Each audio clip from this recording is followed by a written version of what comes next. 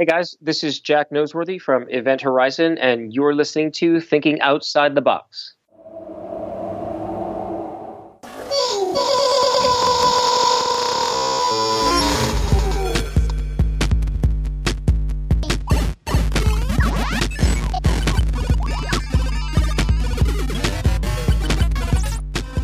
Hey everybody, welcome back to Thinking Outside the Long Box. As always, for this special interview episode, you are listening to Gabe, and you are probably watching him on YouTube as well. And today we are going to be talking to Ben Rock. Now, Ben, you guys may remember us talking about him a little bit when we discussed the movie Alien Raiders on the show.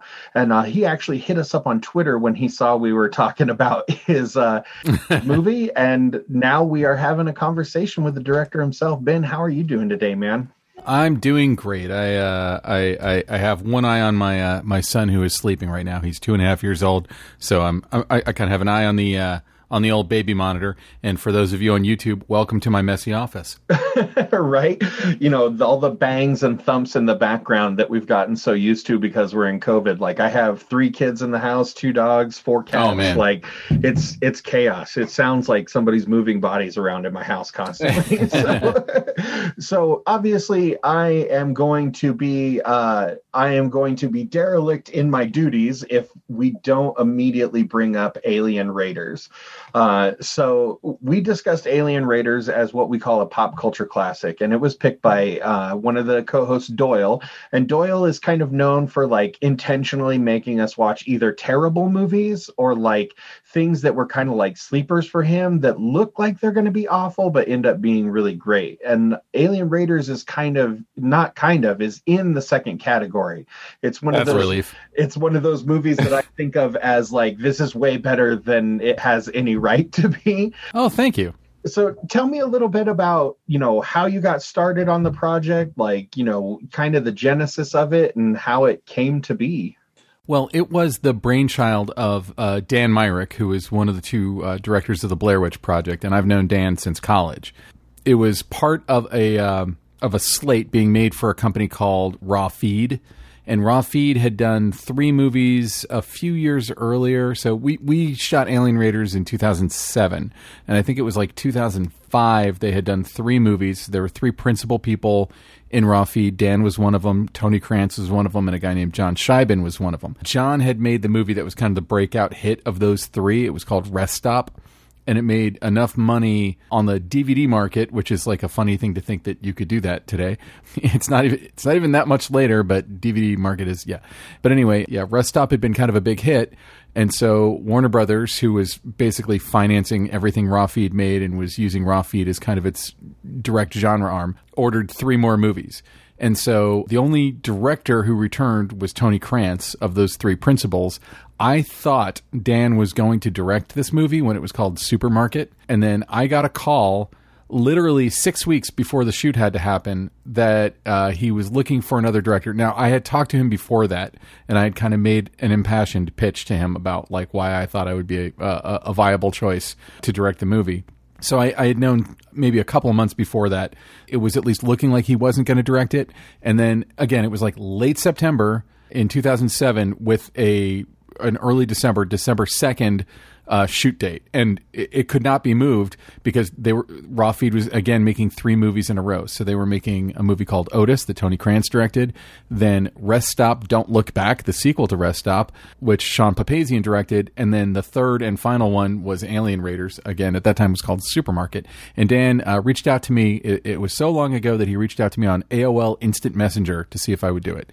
I was like, are you fucking with me? Because I really wanted to do it. I was excited about it. And so I was brought on, and right around that time, David Simpkins, who wrote it, was sort of delivering his last draft, and he was his wife had just given birth to twins, I want to say, right then. And so he was like, I'm done. Like, and I know this now because again, I have a 2.5-year-old. I know that like when you have brand new babies in the house, the idea of writing is not easy, even though I did it, but that's another story. So when the script was given to me and I was brought on board in late September of 2007, at the same time, Julia Fair was brought on to rewrite it. And we all knew that we were kind of like bearing down on a brick wall because there was a Writers Guild strike that everyone knew was going to happen. And it was starting in about 2 to 3 weeks from that time. So the script that David gave us he actually gave us 2 different scripts. The aliens were different in both. And one of them had what I thought was the coolest part of it, which was kind of the test scene that reminded me of John Carpenter's The Thing. Or not, it's not one scene, but the testing protocol that they do. Right. And to me, that was like brutal testing. To me, that was like the most fun part of it. And, you know, I'm a giant fan of The Thing. So to make something that I could sort of steer into being, you know, homage-ish to The Thing, again, given that I had a really short period of time to do that, because not to get too in the weeds of the way the union stuff works, but basically the Writers Guild strike started the week that we started shooting, I think. No, I'm sorry. It started like 3 weeks before we started shooting, like I said, because I think we had Julia for 2 or 3 weeks of my 6 weeks of prep. And in that time, the script David had written was just on our budget, not entirely feasible. It was non-stop carnage and action, and it had probably a third more characters than we had, and we were working with a relatively low budget. It sounds like a lot, but it's not, because the way Raw Feed was doing everything is it all had to be shot in LA. So that means you're every union. That's like Writers Guild. I had to join the Directors Guild. Obviously SAG, the Screen Actors Guild. Then you've got IATSE, so like every crew member is union. Every even the Teamsters, everything, the whole shebang. And because it's in LA, like it's also top dollar even for those unions. Right. So the budget was $2.25 million, which sounded then and now like quite a lot of money. But we had to shoot the whole thing in 15 days, which is, you know, absurd, insane. Yeah, like I don't know if you know Joe Lynch, but you know Joe talks about making Mayhem and Everly, and I think he made them in like Serbia or Bosnia or something, like Eastern Europe somewhere. And he said that the producers basically came to him and said, well, you can make this in LA, but you're going to have to do it in like 3 weeks, or we can go to, you know, wherever it was in Eastern Europe, and we can have like 8 weeks. Yeah, because, you know, just the foreign exchange rate, blah, blah, blah, all those things make a big difference. And so the fact that we had to make it in LA, I think, made that budget, it just intensely shrinks the budget. All of the Raw Feed movies were made in 15 days. So that was kind of part of their thing. And we all kind of shared I won't say the majority of the crew. Well, it probably was the majority of the crew. So it was the same art department, production designer, makeup department, all of those people. And they could hire different people. So the only people that I was really able to bring on of my own were the director of photography and the first AD, and then they hire their own teams. So, you know, grips and electrics and stuff. So, but because it was a strike, we were able to get pretty amazing people. So the director of photography was Walt Lloyd, who shot like, I mean, if you look him up on IMDb, he's shot everything, but he shot some very noteworthy things he shot were like Sex, Lies, and Videotape for Steven Soderbergh, and Shortcuts for Robert Altman. And he brought Robert Altman's son, Bobby Altman, on to be a camera operator. So, like, you know, that was how we got a lot of those people. And, you know, Carlos Bernard, who was our lead actor, he was the main bad guy that season on 24. He had been sort of the second guy below Jack Bauer on 24 every season up until then. And then he turns bad the year before. And Carlos's last day on 24 was literally our first day of shooting. So we shot one day without Carlos, then we had him for the other 14 days. So the strike, in a way, kind of worked in our favor. Although, you know, there are so many random stories about things that completely out of our control. Like, for instance, our payroll company was Axiom, and they went bankrupt, and all the checks bounced. And I had been able to save some money in production that I was expecting to use for visual effects and do more CGI than we did.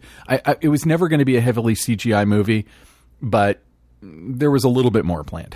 Right. And because of the Axiom thing, we just couldn't afford to do it, because literally everybody's paycheck bounced. And Axiom was the second largest payroll company in California. So it's like shit that's just totally out of anyone's control.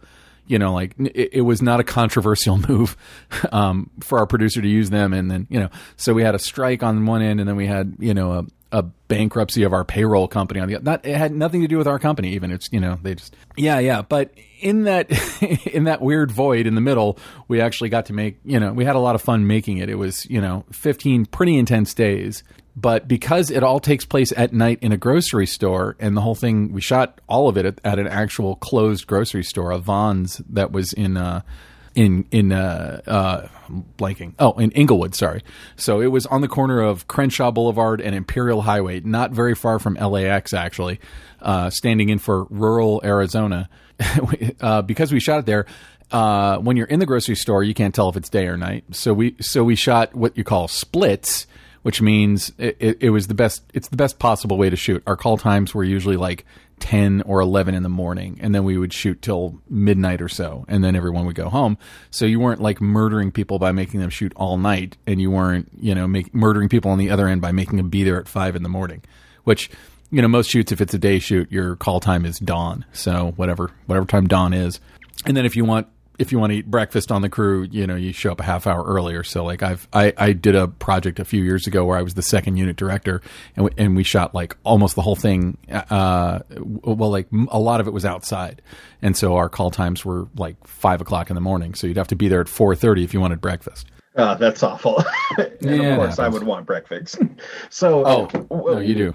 One of the things that I loved, and this is like just a little dumb thing that was in Alien Raiders. So there's not a ton of shots like of the grocery store proper. Like a lot of it is angled like towards like the produce section, but there are like a couple shots where it pans past the end caps of the grocery store shelves. And like in one scene, it kind of pans past these boxes of cereal, and they're like a fake brand of cereal. Yeah. And then the next end cap is like a name brand product. And then the next thing you see is like the produce section. And in the produce section, there's like a tub for like, an energy drink, like a brand new energy. Nas energy drink. It made me laugh so much because it was like, clearly there was some funding there, to get the product placement and stuff, but it smacked so much of like Amazing B movie that there was like fake cereal, real cereal, like, or dish detergent or something. It just gave me a really good chuckle, when I guess like there is a question wrapped up in there. It's all good. When you're doing things like that, obviously, you kind of have to cater a little bit to people that are like giving the film money, but what does it take to make like a shelf of fake boxes of cereal? Well, you'd have to ask our production designer, Frank Bollinger, that. But, we had a lot of... So, interestingly enough, there was originally a storyline that my producer beat out of me that was in there, which was one of the shoppers who gets evacuated at the beginning is a little girl. Mm-hmm. And she turns out to be infected, and so there was like kind of a coda at the end where Courtney Ford and Matthew St. Patrick were to show up with Carlos Bernard's knife and just imply that they were going to murder a kid. Not show it, just like, sort of like it's about to continue into the next thing. And this got written out early. But, again, I only had 6 weeks. So early is like, a month from now you're shooting. And so if you want to make sure, if you're making a movie and you want to make sure that no one will do product placement in your movie at all, nobody, imply that a child is about to be murdered at any point. And by the way, when it comes to product placement in something like this, it's like nobody wants to see, their product bludgeoning someone to death, for instance, So, and really, I don't think that we were getting money, like budget money for the product placement. I just think we were getting product to fill the store, because that was probably, I hate to think how much of our budget probably went to just that. Just to fake store. Yeah, because what we were shooting in was a Vons, which is like a giant grocery store, right? And it was closed. And I wanted it to look small town. And there was actually there was a grocery store that we had scouted in Carson, California, which is, it's like a smaller town, not too, like right outside of LA.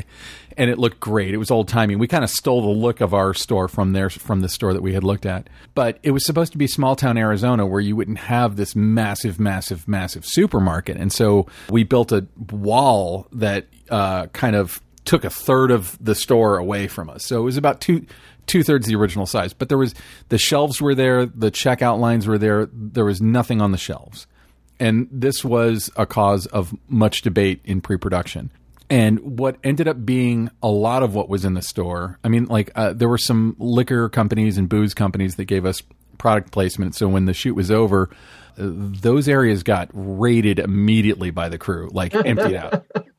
But like, you know, and if you really were to do like a map of the store, you'd be like, I don't think a grocery store of this size would have that many aisles of, you know, snack chips. You know, and some of it are props, you know, like the meat, and some of the fruit were props, some of the fruit were real. But like the ones that would spoil immediately, like bananas, were all props. The meat hanging in the refrigerator, those are, you know, like you can just rent that stuff. Right. But as far as the brand name stuff, you know, like I wish I could say it was like intentional to be witty, like what you're describing on my part. But it was like we had to fill this giant fucking building, and it really was big. And a lot of the way they did it was they went to, like, I guess the dollar store companies have a clearance store, so everything's like 33 cents or something ridiculous. And they just cleared out some of those things. Our producer had wanted us to try to like go to a real grocery store with a DSLR and just take high-res still images of stuff on shelves, print it out on cardboard, and put it on the shelf. And the problem is, like, it just looked like there were posters on the shelves. Yeah, some stuff like that. I mean, he wasn't demanding that we do it that way. We were all trying to figure out ways to just do this cheaper. Some stuff in the freezer aisle was done that way because you've got, you know, the freezers got that. It's ghosted with the ice. Yeah.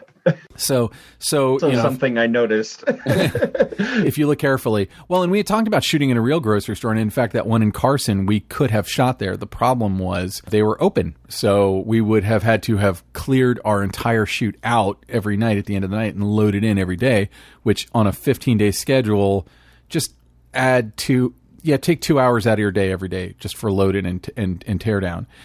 Even if they change their hours, and then also kind of go like, oh, well, on the freezer aisle, you'll have to either live with shitty sound or turn the freezers off whenever you're rolling. So that kind of necessitated going to an empty store, which, you know, I mean, we, again, very quickly went through all of our options. Do we build a fake store? Is it all a set? Do we, you know, and I was always on the team of let's find an empty store, find a closed store.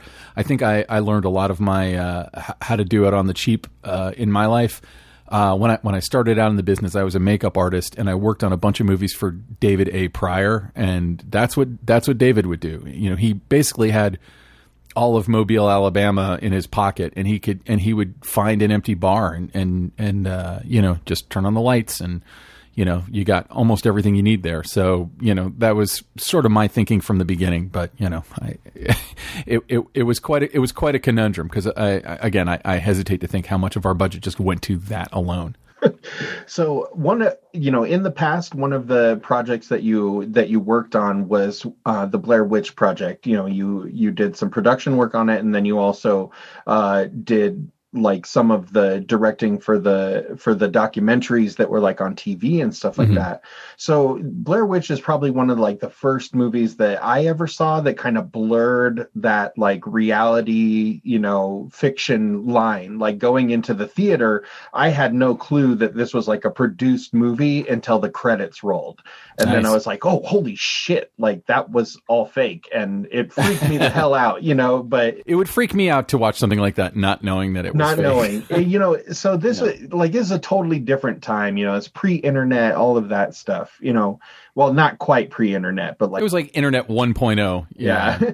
So, you know, working on something like that, working with Pryor, you know, you've done work with Stuart Gordon, like there's a lot of things that you have had to, you know, basically figure it out because they're like, you know, budgetless ideas and like movies, but they end up being great still. Like Blair Witch Project, massive success. Like Alien Raiders, super, super fun movie to watch. Oh, like I said, like way better. I can't believe, you know, we're 12 years after the movie was finished and people are still watching it. Blows my mind. Yeah. I mean, and Blair Witch even more so. Like that movie is, you know, decades old and is, I mean, it's burned into people's brains. Like they're still making sequels and reboots of it. Like it's, you know, it's crazy. Like when you look back on your career, like, do you feel like there's a certain kind of like director or person that you need to be to, you know, hone in and create good things with very little? Well, a lot of my background, in addition to like working on those David Pryor movies, like my whole life I've worked in theater, and that's actually where I worked with Stuart Gordon. I worked on 2 plays with Stuart out here, and he's he was just an inspiration and one of my heroes. And they say don't meet your heroes, but he was the best. Stuart was a wonderful guy. I'm still super sad that we lost him, and even sadder that we didn't lose him from COVID. But we lost him during COVID, so there's still been no memorial service or funeral. But like all the people who knew him and worked with him, which is a massive number of people, we're all just devastated by his loss. But doing a lot of low budget theater, you would just have to figure out how to come up with a quick, dirty, stupid way to do anything you're doing. Like I said, I started out as a makeup artist, and I did monster makeup and stuff like that. Sometimes for David Pryor, it's just a matter of like knowing what the camera's going to see, know what you can get away with is the thing. I recently saw a thing with Ron Howard where he was talking about how the first lesson he learned, I think from Roger Corman, was like, all you have to care about is what's in that frame. Everything else doesn't matter. So, figuring out how to do that stuff, but it becomes, I wish I had a more pithy answer for you, but I feel like it just kind of becomes kind of hardwired into your thinking. Like I don't think in techno cranes. I keep thinking the next time I get a movie, I should just make sure to have a techno crane if I can afford it, so I can start thinking in like techno cranes. I've used Steadicams and stuff like that, but I think that I have an affinity for kind of the down and dirty, way of doing it with a smaller crew, and to me that it's more fun. And Alien Raiders was weird for me because it was a pretty big crew, but once you came to the set, it wasn't like a massive unwieldy Titanic that you couldn't turn around on a dime. Sometimes, like you'd realize sometimes, like, I would say like, okay, we need to get this close up of blah, blah, blah. And then 45 minutes would go by once the machine started rolling on getting this insert. And it's like learning how to say to them, like, no, we don't need to light up everything for a mile in that direction. It's just a close up of this. Right. That's more, I just think like the big, it's not big studio, because Alien Raiders was by no means a big studio film, but it's a bigger thing. Like I do a web series with my friend Bob DeRosa called 20 Seconds to Live, and most of our crews when we would do it would be under 5 people, and so you could move really fast, but also you don't have certain niceties to that. And our goal with 20 Seconds to Live was always to make it feel bigger budget, but it was teeny tiny crews. And I don't know. To me, that's more enticing. And there are big directors like Paul Greengrass, who when you read about how they make their movies, like, yeah, he'll have the full crew, but then he's in Tangiers in the marketplace, and he can only have himself and a camera guy, and you're like, yeah, that's how you get the noise away from the signal, So my next question has to be about 20 Seconds to Live. So there's 9 episodes of it. I literally just watched them all. 13. There's 13 episodes. So the playlist I saw only had 9. So I have 4 more to watch. But so for viewers and listeners that haven't seen these, why don't you describe them to us quickly, and then like talk to us a little bit about like how the concept came to be, because this is some really good stuff. Oh, thank you. It's definitely a labor of love for all of us involved. So 20 Seconds to Live it's a horror comedy web series, and every episode, it's an anthology. So every episode is all new characters, although there is one character that carries over into a second episode. But it's all new characters every episode. You kind of set up a premise, and then at a certain point, the title card 20 Seconds to Live comes up onto the screen, and then the 20 drops down and becomes a countdown. And one of the characters you've met is going to die in the next 20 seconds.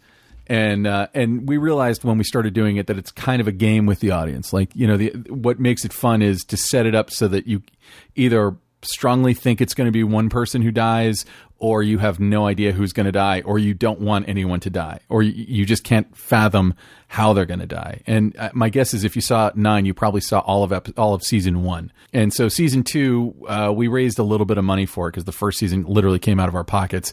And even though we did fewer episodes, we got better production value, or I shouldn't say better. I think the production value is about the same, but we focused on having more exciting stuff. We had a special effects makeup company that did some kick-ass makeup effects for us, a company called called Autonomous. You know, we were able to do a little bit more ambitious stuff in the second season.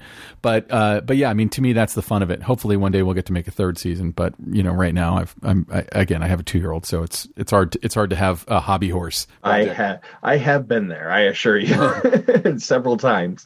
So probably my favorite one is the one with the paramedics when like everybody dies. Clear, yeah.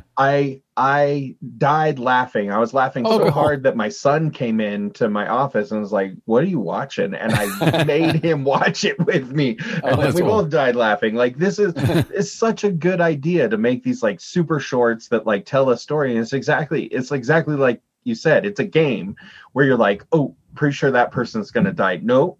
Oh, yeah. Oh. Like that's, and it does it really quickly. Like, how do you focus a story down so much like that? Because I know like there's an idea in like fiction writing of like flash fiction where it's like literally a couple hundred words or less, and these are kind of like flash fiction videos. Like, how did you get to where you were nailing it down so tight?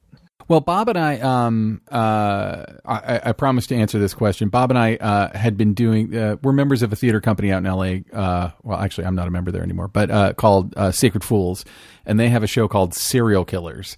And Serial Killers is like a late night comedy show that you only do, it's episodic. So you would bring a show there and they had to be a max of 10 minutes. If they go over, you lose votes. But anyway, the audience votes to bring back episodes.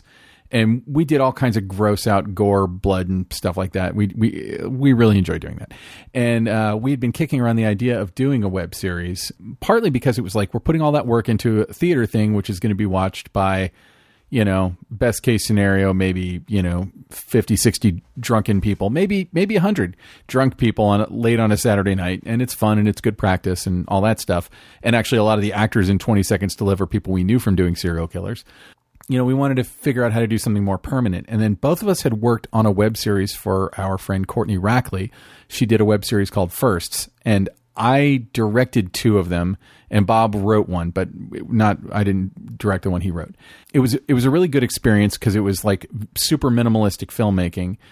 It was exactly the same as this, like shooting on a DSLR with a tiny crew and, just kind of not run and gun, but like, make it look good. But how little and minimalistic can you make something and make it look good? And Courtney was having some issues because her original leading man, I think he was moving out of town or something like that. And so she had to like change because it was a continuous story of these characters.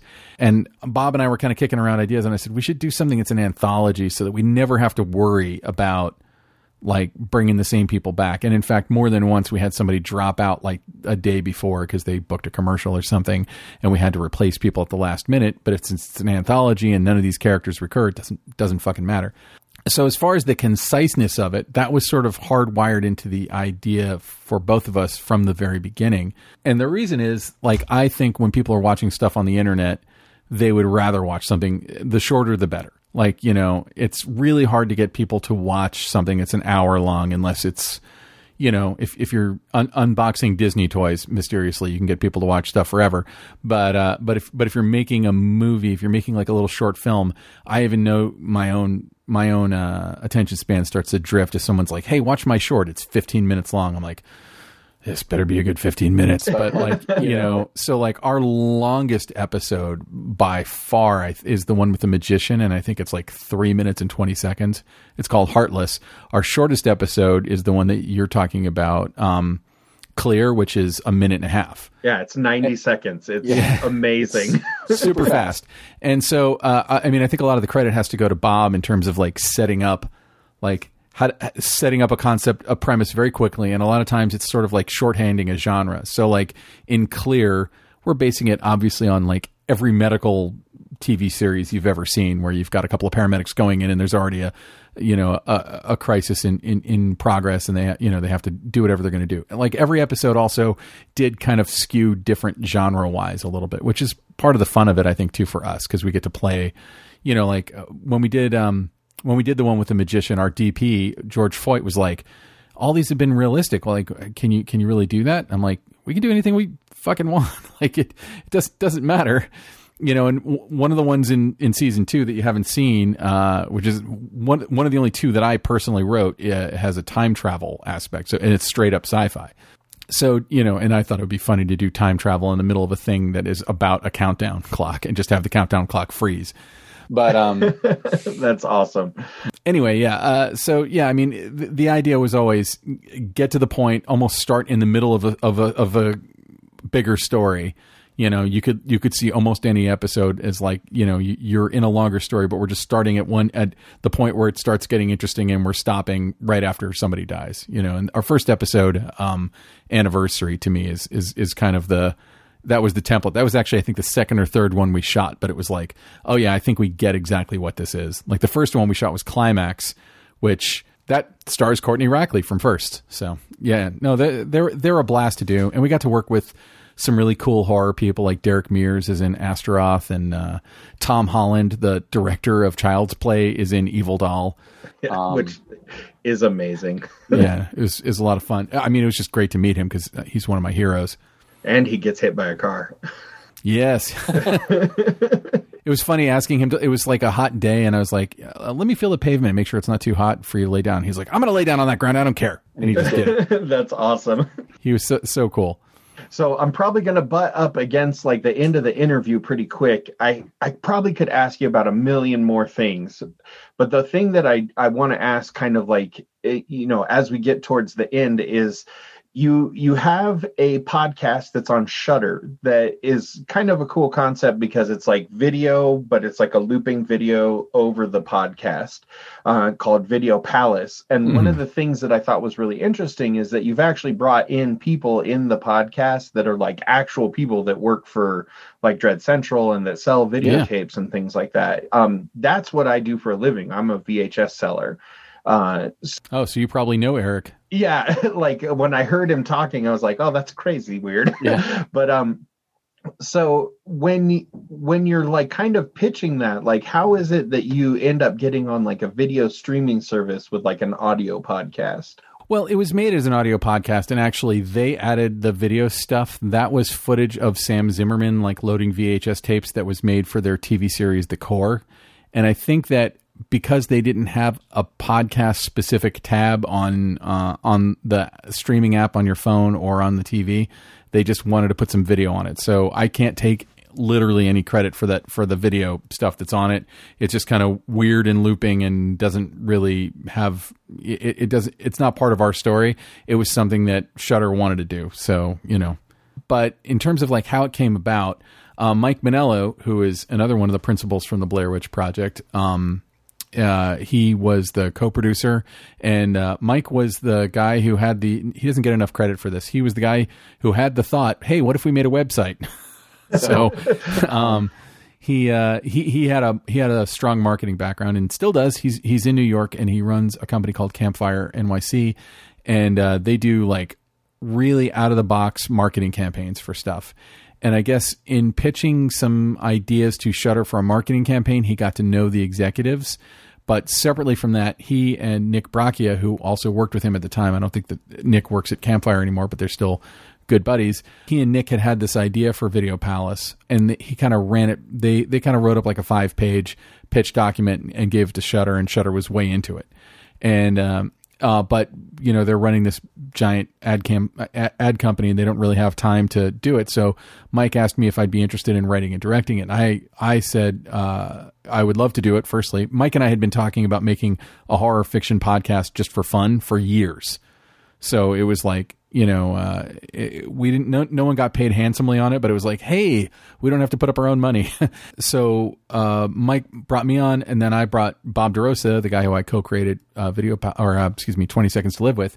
And Bob and I wrote the script sort of based on the pitch document. When we finished it, I kind of went back and looked at their pitch document, and I was shocked at how close we were to what they had initially pitched, because it was sort of just like a blurb outline for each episode.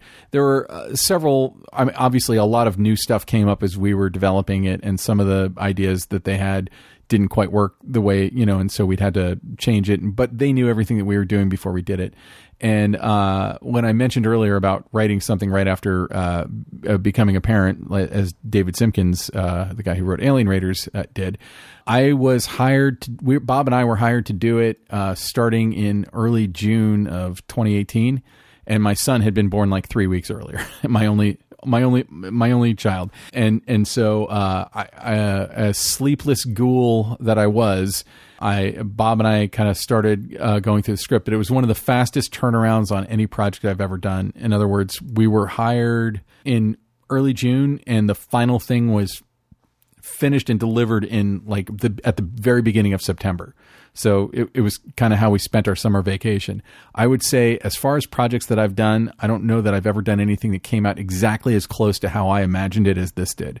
And it was fun because, Mike Manello and we had been talking about how would you go about doing like a fiction podcast, like a horror podcast. We really loved the idea of doing it.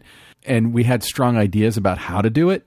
But, neither one of us had a specific track record in that world. So, it was really amazing of Shudder to take us, even though we had a track record in other things that would make us qualified to do this. Because it was, in a way, a little bit like Blair Witch, not in terms of we left everybody in the woods for a week, but it had some overlap in that it's like a fake documentary. It's a fake first-person documentary podcast, more like Serial or In the Dark, one of those kind of true crime podcasts. But I wanted it to sound for all the world as much as it could like that. So I used a lot of the techniques that I had done, especially on like the Blair Witch documentaries, Curse of the Blair Witch, The Burkittsville 7, Shadow of the Blair Witch, where like anyone who's... A good price, just so you know. Sorry, what? Those tapes fetch a really good price. Oh, really? I have them. I should sell them. Stuff like that. Really? Yeah. I have them all on tape. So do I. Yeah. So, the technique is when you're doing an interview with someone. So like, for instance, the Jacob Manders character, I would give them like a 2 or 3 page brief on everything that they're going to be interviewed about. But we would bring in actors, like in that case, Joel McCrary, who was in Alien Raiders. I've worked with Joel a bazillion times, or Larry Cedar, who plays Randy Wayne. We give them kind of the freedom to kind of ad-lib. It's not even ad-libbing. Ad-libbing would be like, I give you a script and you kind of play with the script. This is, I'm giving you the information and you're telling me the information as yourself. Yeah. When you're interviewed. So it kind of means that it's going to change enough, but part of it for Video Palace was, like around, say, the eyeless man who's kind of a mysterious character at the center of the podcast. We wanted everyone's description of him to be a little different, kind of, Rashomon, that stuff, which is exactly what we did with Blair Witch. Like, no one was given the same information, so the information is intentionally kind of all kind of poking. It's kind of, describing different parts of the elephant. As far as the VHS culture goes, I'm not super deep into the VHS culture, but I do have a little stash of VHS that I have kept over the years. And I had watched a movie called, I think it's called Adjust Your Tracking. But I'd watched a movie about kind of VHS collector culture, and Eric Spudik actually had a store like a short walk from where I'm recording right now, called Spudik's Movie Empire. So I've known Eric he was in that documentary, and when I saw him pop up and talk about his stuff with Tales of the Quadead Zone, I was like, it wasn't even just like, I know that guy, like we're friends on Facebook and, every now and then we chat. And, to me, that was a sneaky way to kind of give the whole thing credibility, was to bring people who I knew, like Steve Barton from Dread Central and Adam Green, the amazing filmmaker. You could make a whole series based on Adam Green's interview, by the way. He elaborated and embellished so much. It was fucking brilliant. Like, that's awesome. That guy is he's one of the good guys. Sam Zimmerman, obviously. And, but bringing in Eric and Brian Collins too, like those people to me just kind of sound, they're automatically just going to sound like real people. That's how it goes. Oh man. Well, I better wrap this up before Zoom tells me that I can't record you anymore. Oh man, if I would have known, I could have said I have the pro version of Zoom. Oh no, it's totally fine. It actually helps me keep focused. Otherwise I would talk to you for way too long. So as we're wrapping up, let our listeners and viewers know, how can they find what projects you're working on, any of the things that you have about to come out, like any of that exciting stuff that people are finally starting to get back to now that, well, it's worse than it was back then, but now that people are pretending like it's not worse. Well, I think as far as production goes, people have figured out how sort of to do it safely, or how to do it safer than they were doing it. So production has kind of started ticking up. That being said, the biggest project I have going, I can't really talk about yet, but it will be another audio project, not for Shudder.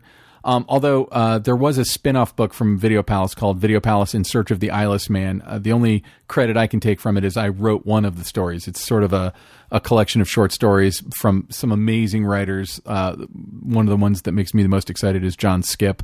But Bree, he's awesome. He's a wonderful guy too. Brea Grant wrote one. Like there's some Graham Skipper wrote a specific story, but also was involved in the writing of sort of the framing structure of it. And Graham's just, one of the best people alive. Anyway, you can check that out. The easiest place to find out what I'm up to is my website, which is benrockonline.com. I would go into a long story about why I don't have benrock.com, but the short version is a boating company owns it and they won't let me have it. But like, why don't you switch to Ben Rock Online? Like, I'm actually Ben Rock. The company was called Ben Rock, all one word, and then they got bought out in like 2002, and then that company got bought out like 5 or 6 years ago. So if you go to benrock.com, there's nothing there. It's not even... And so it's just like in like limbo hell, so there's no way to ever get it. And I keep reaching out to them and saying, like, what can I do? Like, I promise that I will never sell a boat. I will never be your competition. But hasn't worked yet. But anyway, yeah, go to benrockonline.com. Also, I co-host a podcast called the Cinematography Podcast, where I talk to pretty amazing cinematographers, and that's been ongoing for like 7 years. So we have a deep back catalog, but we just recorded an interview with Anthony Dodd Mantle, who is one of my favorite DPs, and also we recently recorded an interview with Frederick Wiseman, who was my main inspiration on the Burkittsville 7, with his amazing documentary Titicut Follies. We just interviewed him a couple weeks ago. So I don't know when those are exactly going up. We had Charlotta Bruce Christensen, who shot and directed the new Hulu series Black Narcissus. Oh, I just saw a trailer for that last night. That looks really interesting. Yeah, we'd interviewed her before. She shot a lot of great stuff. She shot The Quiet Place, which in our initial interview, it hadn't come out yet, so I wasn't able to talk to her about it. But she shot like Girl on the Train and Fences. And anyway, I could go on and on about our amazing DPs. But yeah, check out the Cinematography Podcast if you like cinematographers. We do kind of like this kind of the style of interview you're doing, where I get to fan out on all these amazing DPs whose work I love. That's awesome. Hopefully, I didn't fan out too much. I tried to keep it as professional as possible, but every once in a while, I turned into Chris Farley going, "You remember that time when you made that one movie? Yeah, that was awesome." I do that too. I totally do that too. No, I mean, just thank you for checking out Alien Raiders. It was a crazy experience, and I'm just glad people enjoy it. It was a lot of work, but it was a lot of fun. And for somebody who would, like me, who my entire life I'd wanted to make horror movies, it was like one of the most singular thrills was getting to actually make one. It was a blast to watch too. Like I can tell you, everybody on the show really enjoyed watching it. Like, we all just had fun. And in particular, my wife, when they went to cut the dude's finger off, she was just like, "Oh shit!" Like, I mean, she like really like, "Oh," and that was awesome because I love it. And that's Joel McCrary who plays Jacob Manders in Video Palace. So. Well, Ben, thank you so much again for being on the show, man. My pleasure. I can't wait to catch up on 20 Seconds to Live, because clearly I haven't watched all of it, and I'm about 2 episodes into Video Palace, and it already has me super intrigued. Oh, episode 3 is where it starts getting super weird. Nice. I'm a big fan of, like, I listen to like Tanis and a lot of stuff like that. I'm a huge fan of horror fiction podcasts. So, man, thank you so much. Oh, no, my pleasure. My pleasure. Thank you so much for having me. I really appreciate it. Thanks, man. I really appreciate your time, especially considering that it all happened because of Twitter. Your movie's a blast, man. Oh, thank you. And I'm really excited about Video Palace. It scratches a lot of my nerd itches. So yeah. I mean, I keep listening to it. We never go back to those initial interviews with any of those people. But if you're on Shudder, you can they have the extended interviews with each one of them. Oh, very cool. Yeah. I watch, like, I have 2 monitors, and one of them is playing either like YouTube deep crawls or like Shudder. So I'll be sure to check it out. Yeah, I don't mean to shut down the discussion about the video that they put on it. It just wasn't. It wasn't part, like, we delivered them an all audio project, and then when I saw it on Shudder, I was like, oh, that's interesting. I had no idea that they were going to do that. That's kind of what I thought too, is when I saw it, I was like, oh, that's interesting. And then it didn't tie into the story, but it became like just kind of that, like, visual to remind you that it's still going kind of thing. Yeah, I don't know. It is an interesting idea. I mean, It doesn't bother me. It's Sam Zimmerman, he's a cool guy, but I would just say that the podcast was designed to just sort of be listened to. And that's exactly what I've been doing. Yeah. I mean, it's not like that distracts from it, but yeah, they have, when I was editing because all the interviews and stuff, I personally edited. And when I was, there's that montage that has all of the interviews in it in episode 1, which is maybe 4 or 5 minutes max for the whole montage. Well, each one of those interviews was probably a half hour. Oh, nice. And so I went to Shudder and I said, like, hey, would you guys like bonus extended interviews? Because, like, in order to edit those anyway, I had to cut the interviews down. Right. And so it was specifically Adam's interview that I was just like, fuck, we got to use all of this. This is great. Like, Adam's just so Adam's just such a brilliant dude. And yeah, and I have actually I've worked with him. He released 20 Seconds to Live. The first season is all released by Ariscope. And then I was an associate producer on Victor Crowley. So I actually got to work on that set and wonder, like, what will happen? Like, how are we going to keep a lid on this? Because, like, Adam didn't want it to ever be discussed until it got released.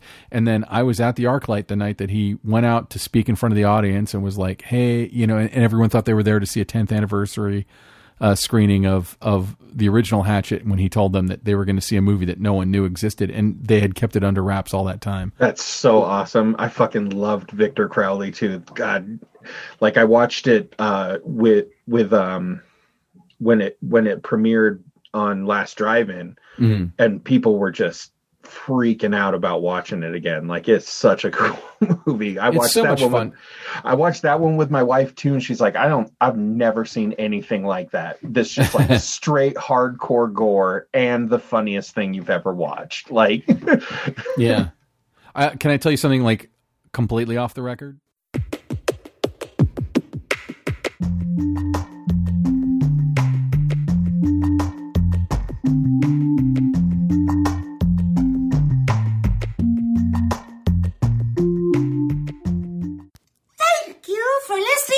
Episode of Thinking Outside the Long Box. Make sure to join us on Facebook, Twitter, Instagram, Patreon, and YouTube for behind-the-scenes information and more content.